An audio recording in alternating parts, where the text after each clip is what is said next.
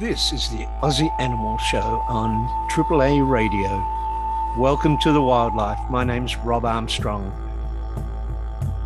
On Saturday, the 12th of March, in 11 cities around the world, there were demonstrations protesting the use of kangaroo product by the footwear manufacturer Nike. It seems that the use of kangaroo hide by the footwear manufacturer has led to an increase in the slaughter of Australian wildlife.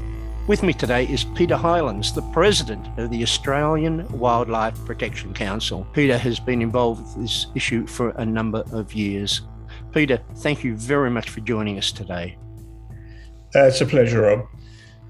I think I might start this by saying that kangaroos and the kangaroo family, they're absolutely beautiful animals, and they're wild animals.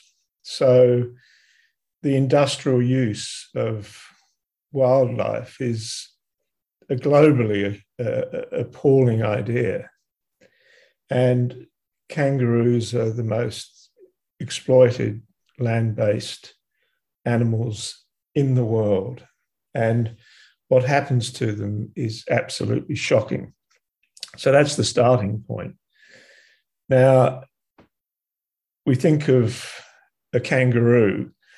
Well, actually, over the years that I've been looking at these animals, and they exist to the east of the Wallace Line, which is a biological division off the north of Australia. So they exist in largely New Guinea and Australia.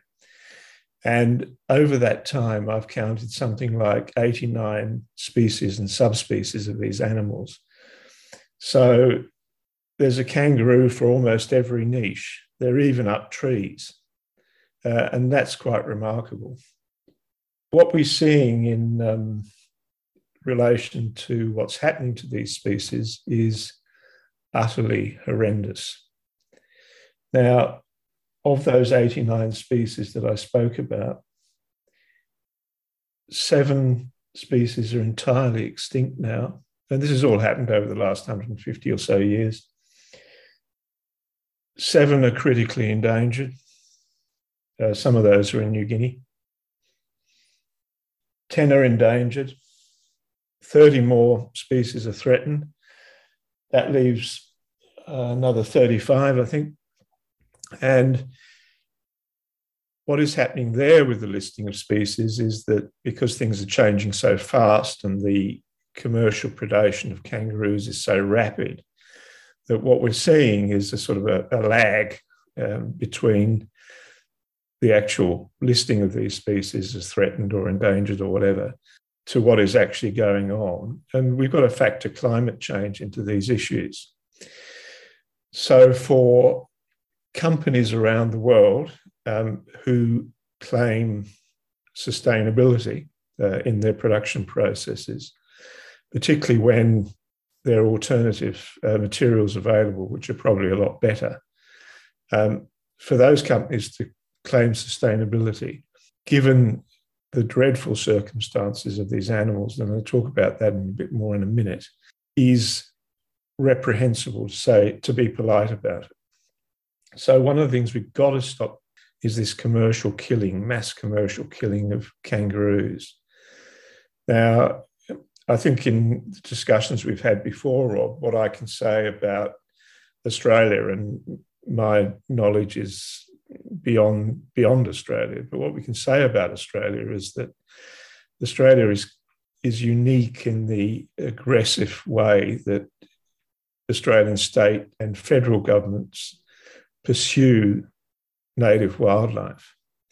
So in Victoria, I'm in Melbourne at the moment, in Victoria, the Victorian government, which is a Labor government, has about 100 native species, a bit less, but it's about 100 native species on its kill list.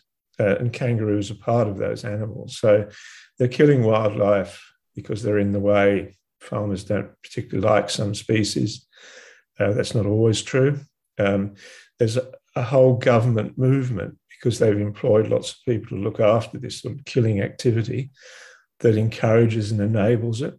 We have hunting activity for pleasure, As your listeners will know, the duck season in Victoria is about to start now. When ducks or water birds were plentiful, that was killing about 400,000 birds a year in Victoria. And you will hear from Laurie Levy, who's been trying to stop this heinous activity for a long time. And many other bird species are involved in this. So we're looking at a vast range of wildlife that is being killed every year across the continent. What has happened to kangaroos, and it's typically been the larger species of kangaroos that have been killed commercially. And these animals are used for pet food.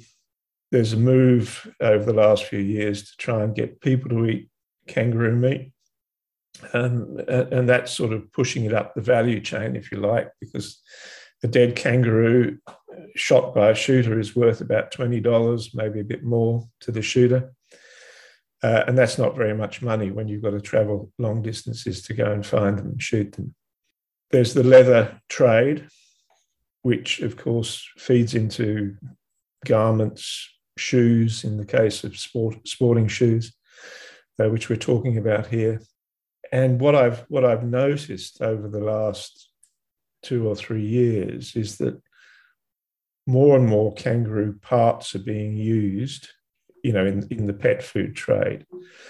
So what typically happened with kangaroos in the past is that they were shot in paddocks somewhere during the night by a shooter who has a ute on which he then hangs the kangaroos, but he does that after he's gutted them, cut their heads off, cut their feet and their paws off, and then he strings them up on the back of his ute. So you'll get maybe, 40 kangaroos on the back of the ute in a night shooting.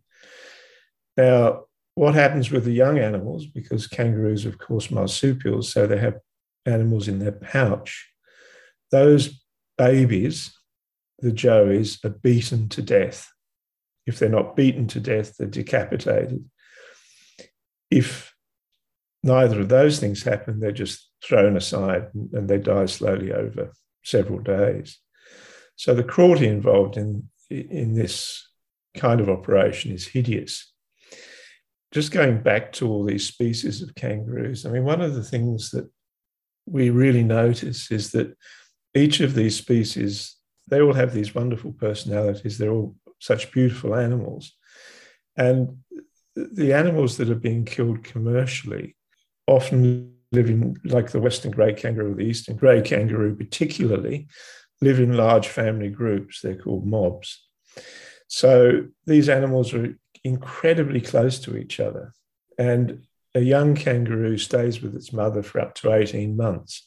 So it's in the pouch for the first few weeks, and then it hops in and out of the pouch, and then later on it's an 8-foot joey.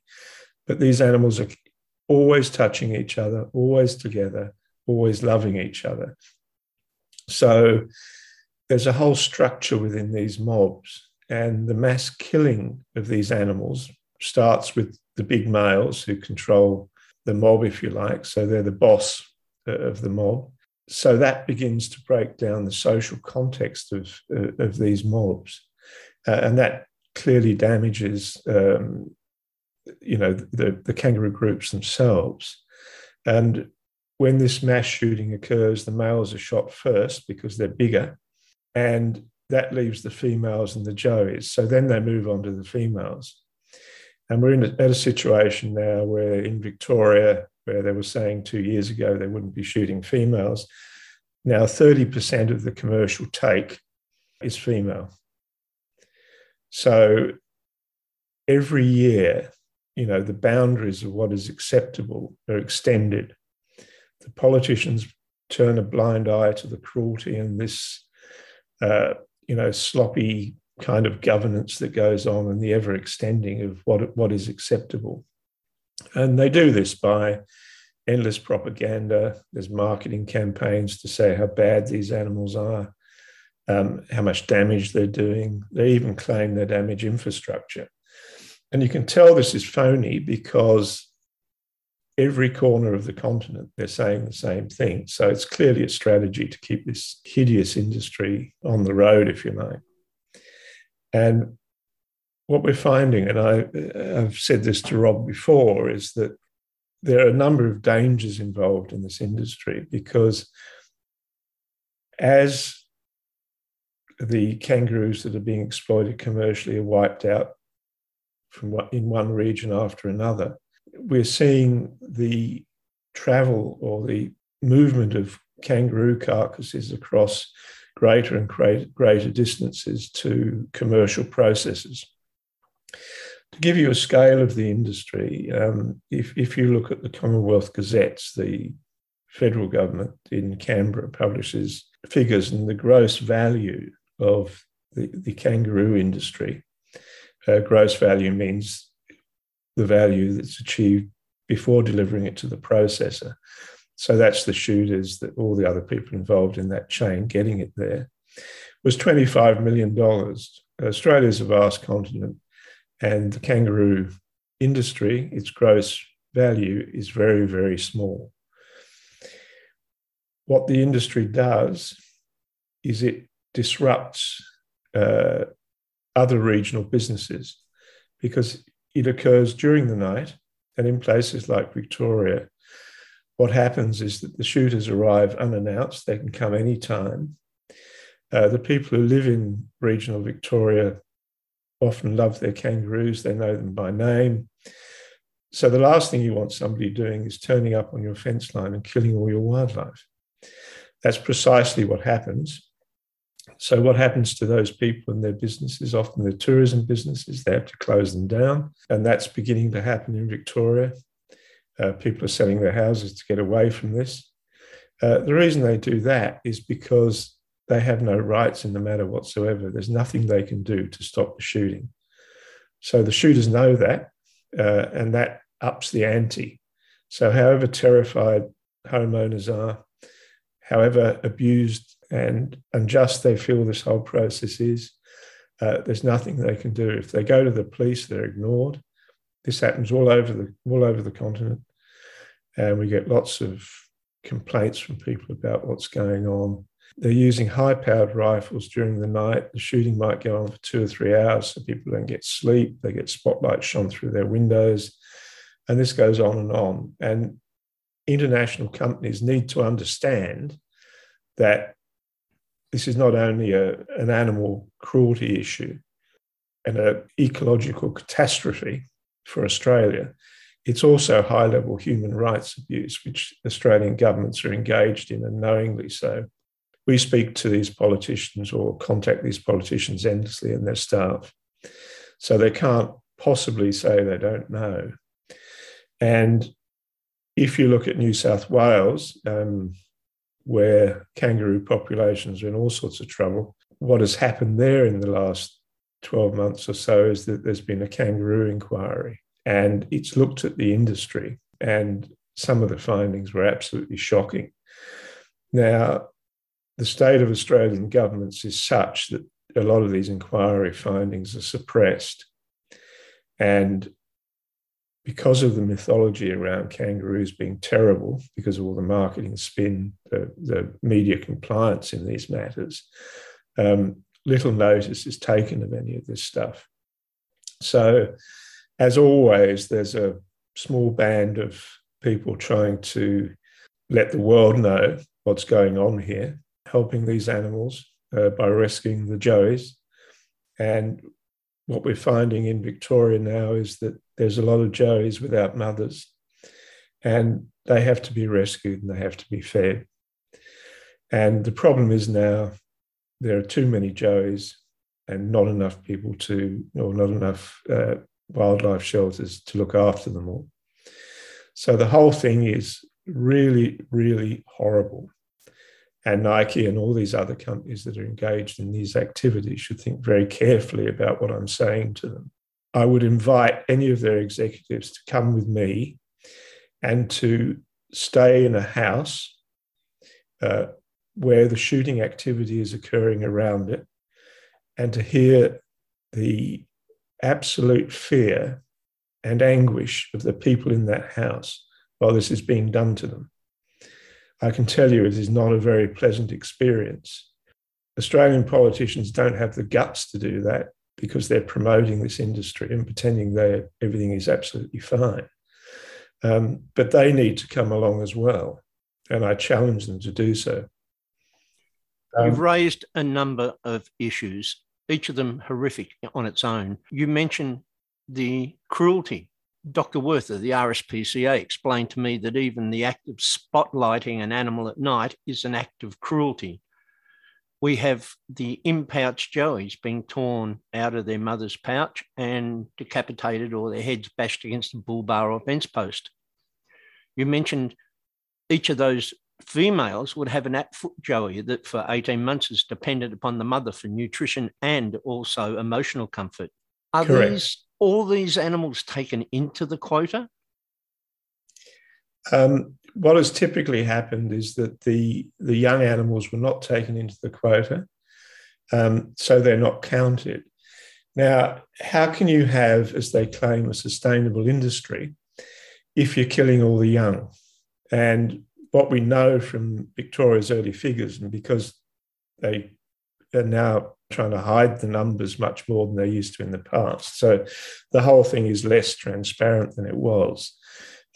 We know that from the figures that we've seen under freedom of information for the early parts of the actual kangaroo industry, the full industry was introduced in 2019 following the pet food trial, which was introduced in 2014. We know that they're killing as many joeys as they are females. Now, those joeys are not in the quotas.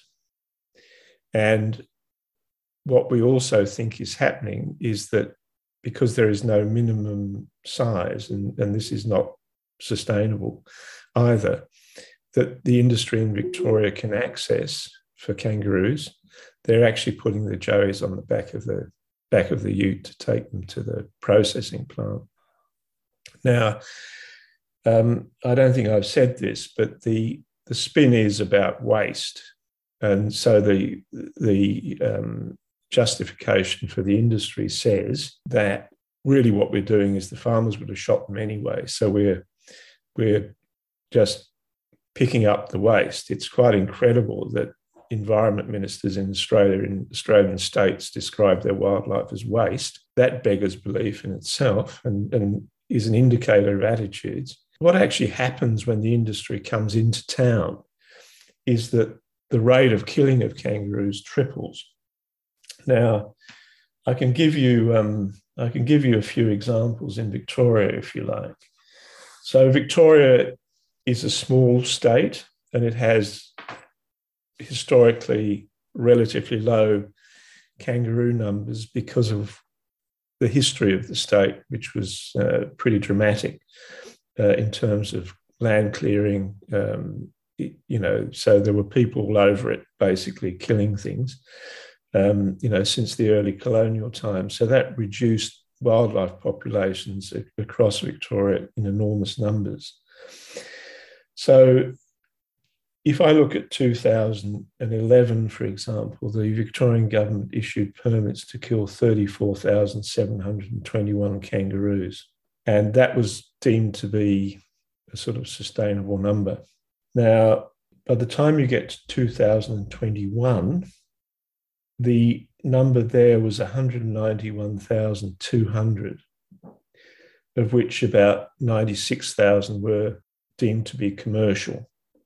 So that's gone up, 5 times in that period. So you can see the huge impact this has had. Now, since the kangaroo pet food trial was introduced in March 2014, the number of kangaroos that have been targeted in Victoria is astronomical. What was particularly extraordinary is that, people in the US will know that there were catastrophic fires in Australia a couple of years ago. Following those fires, the Victorian government then went on to pretend that the kangaroo population had increased by some 41% in Victoria. Now, this is despite 3 billion native animals, and we were in the fire grounds for 2 or 3 months when they were going on, dying. And these population numbers are clearly exaggerated for these animals.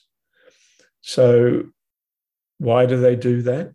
They do that so they can push the quotas higher. So in Victoria, they say, well, 10% of the population is what we're killing for pet food and for other things, and that is sustainable. But the problem is that the population numbers are wrong.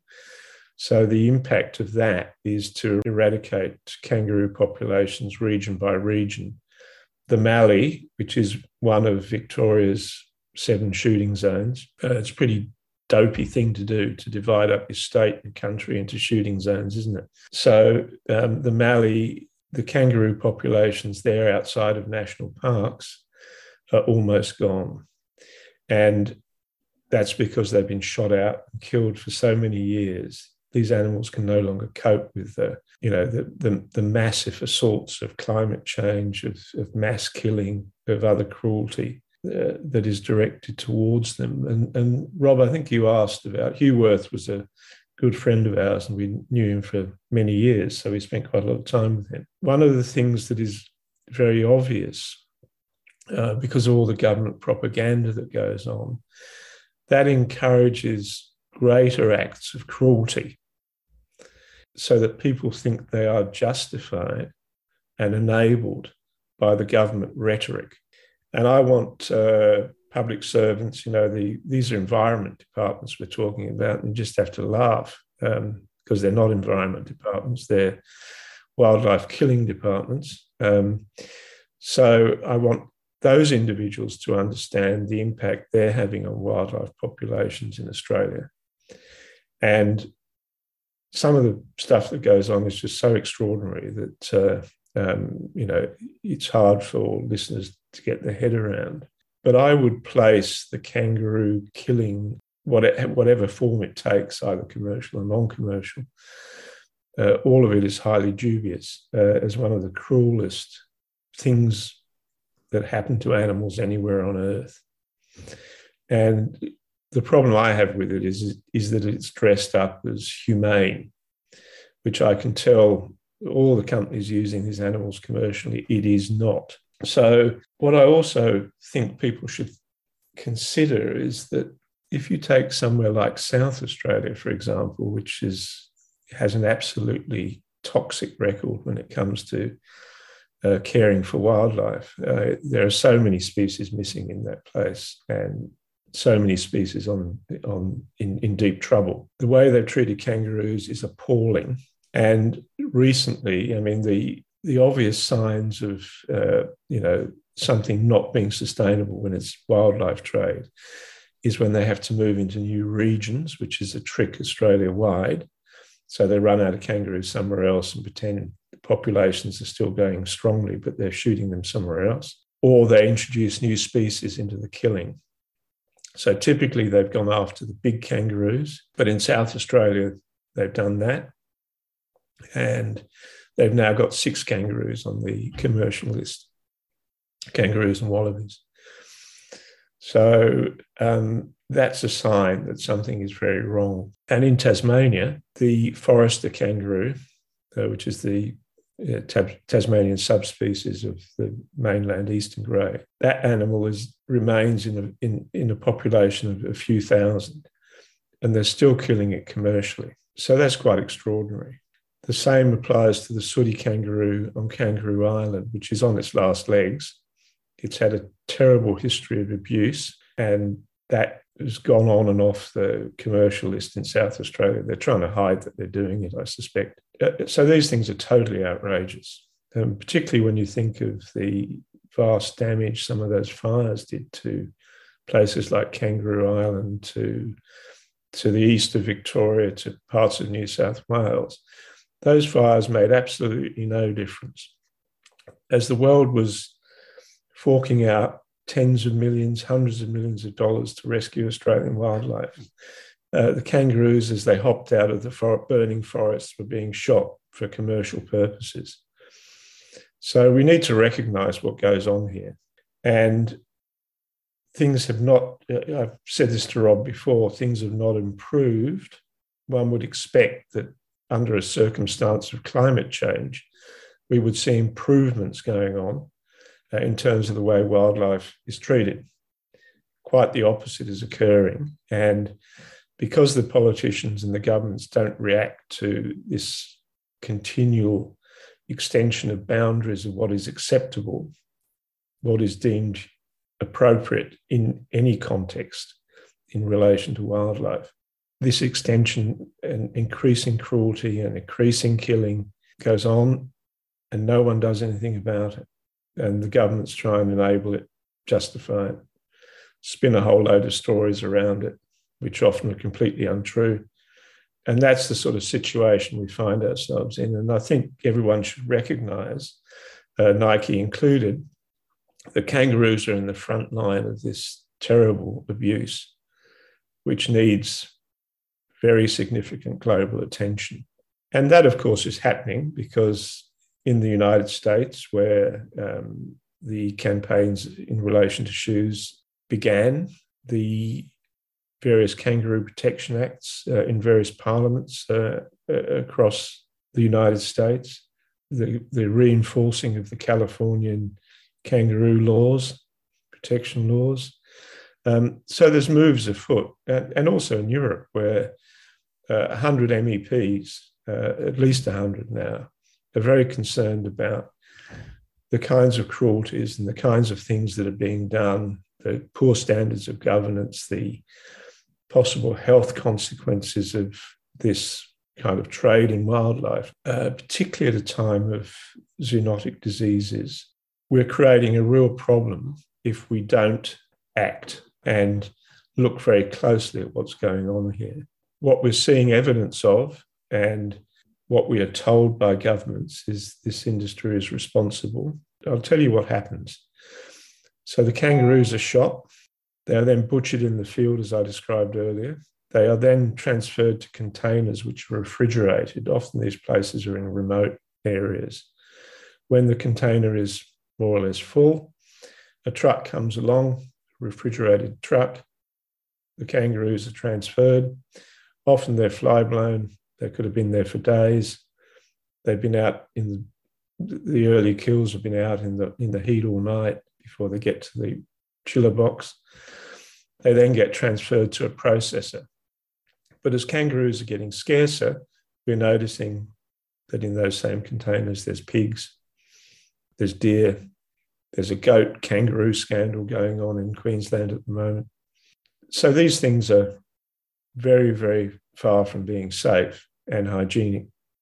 And what we're seeing is all this being kind of underground and people paying scant attention to it. But it's about time that the world woke up. Peter, it's obvious to anyone that if you shoot the breeding females, you're destroying the species. By destroying the natural reproduction system of kangaroos, by shooting the males, we're destroying the natural selection process where only the dominant male, most suited for the environment, gets to pass on his genes to the next generation. Yeah, all that is being disrupted. You're quite right, Rob. This is a species-destroying exercise. Well, we need to stop it, and governments need to start behaving themselves. And the fact that politicians tend to hide from this is an indicator that many of them don't agree with it. You know, it's the equivalent of duck shooting. I mean, Laurie will have said to you that most Labor politicians in the Victorian government don't want duck shooting, as do by far the vast amount of the general public. They don't want it. And what we're seeing is a kind of economic capture here, whether it's the mass killing of water birds on Ramsar sites. I mean, you don't want to go to a Ramsar site in Victoria, I can tell you that, because it's a very unpleasant place to be. These are supposed to be globally precious wetlands. And quite frankly, I mean, some of the things that I've come across in regional Victoria where, you know, the kangaroo industry is operating, you don't want to be there either. So how can sort of minority groups with guns take over places and economic opportunity that would otherwise exist if they weren't there? Peter, honestly, this campaign to prevent the commercial slaughter of kangaroos has been going on for years. It has been hidden behind a network of lies, false figures, and perceptions, myths that have been perpetrated to paint Correct. our wonderful kangaroos as pests. Correct. This is heartbreaking for anyone who loves our wildlife. Yeah, and you know, I think it's psychologically very harmful for people. I mean, what we've seen with COVID is, and this is something that's really worried me, what we've seen with COVID is, you know, that some people living in the cities have chosen to move to the bush.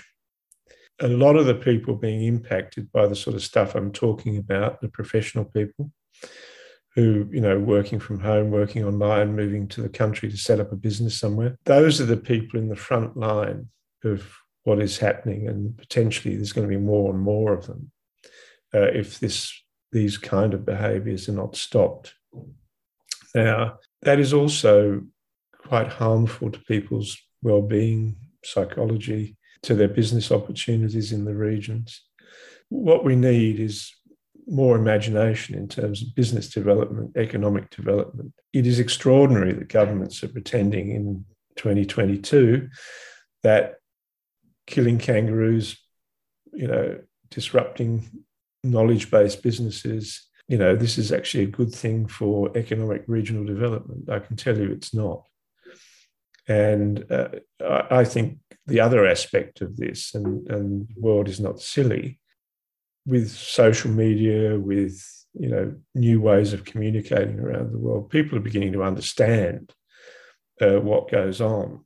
And, you know, I spoke to you about dealing in improbabilities because things are so bad that they seem unlikely to be occurring. Right? I would put the two things together. I mean, in our film work across the Australian continent, we look at Indigenous heritage, for example, and the destruction of Aboriginal rock art, Aboriginal sites, you know, places like the Murujuga in Western Australia are catastrophic. We see the same kinds of attitudes to those things that were here pre-1788 when the Europeans showed up, you know, en masse, if you like.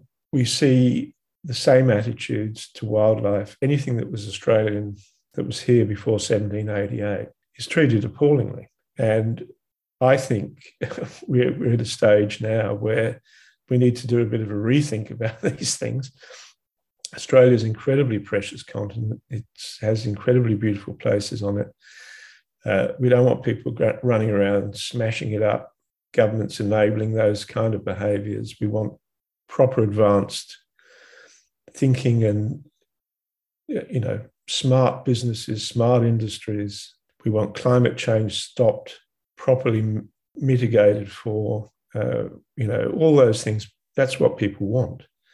They don't want this endless war on the nature of Australia or on Indigenous heritage or all the other things that go on that everyone pretends doesn't happen. Peter, as the world is slowly opening up, dealing with COVID, I am an American tourist. I'm achieving my lifetime ambition to travel to the outback of Australia, having seen it on TV for most of my life. If I was to travel from Melbourne or Sydney to Uluru, I get there. Am I going to see the majestic red kangaroo standing there at sunset? Unlikely. You'll see a few. I mean, we spend a lot of time driving around the outback, working with our Aboriginal friends. And I can tell you, I've seen, I think it's probably in 6 years, being out in really wild and remote places. I've seen 6 euros, I think, kangaroo that lives up there in the hills, in the deserts. You know, we did a trip down the Finke River about 3 years ago with Aboriginal friends as well. And I was looking at the diaries of the explorers that went down there. These places are incredibly remote. We're just driving down a riverbed, basically. for long periods of time. You don't see anybody else there. There's cattle maybe walking around. But when you compare what the early explorers, the European explorers saw, we're only talking about 130 years ago, there's nothing there. None of it's there. So there will be pockets of animals surviving, but the situation is pretty dire. And what we've noticed, and we've been traveling Australia for nearly half a century, working, doing different projects and things. If I look at what it looked like back then, it is very different now. So even the remotest places are feeling the impacts of introduced species, introduced plant species, the grasses that are out there in the deserts and things that pastoralists have, brought in there, cause, extreme problems for native vegetation and native animals. You've got things like cats and foxes. I mean, if you're up in Queensland, the cats are the size of, they're enormous. They're like wild cats in Africa or Asia. And the native wildlife doesn't have a chance against those animals. So after all the problems associated with colonisation, deforestation, creation of foreign pastures, feral animals, climate change, global warming, the kangaroos are now being impacted by increased killing pressure to supply Nike with football boots. Is that correct? Yes, correct. And, the world needs to think about that. The people playing football need to think about that too. And, I think some fairly famous sports people have jacked up about some of this, but how do they get to know about it is the question. I'm always happy to talk to them. And, we can show them what goes on. And I think the best way to understand what happens is to go and look. And in all the work we do, we actually go and look. So wherever it is and whatever it is, we go there and we look. And that tells you the truth about what happens. Peter, thank you so much. The AWPC, we will place a link below. This will appear as a radio program and then be available as a podcast with a link to the AWPC page. Can we speak with you in the future? We haven't touched really on the killing of kangaroos for the human consumption market, which is another horrific issue that needs to be addressed. Yeah, of course you can. We keep talking about these matters and let as many people know about what occurs. And as I said to you, Rob, I am very concerned about the human rights issues in relation to the animals. It's the people in the front line of this killing that I'm feeling increasingly sorry for. And one of the things that happens is because the politicians don't respond to them, they come to people like us with their, grief, if you like, their anxiety and their fear. And, that makes the situation even worse because that is not what should be happening. We will be speaking with Alyssa Wormald from the Victorian Kangaroo Alliance. The organisation was formed because the commercial killing industry was basically brought to their backyards. So we will continue this issue. We will cover it more. Peter, thank you so much for your time. Yeah, it's a pleasure, Rob. Thanks very much. All I can say is Nike, don't do it.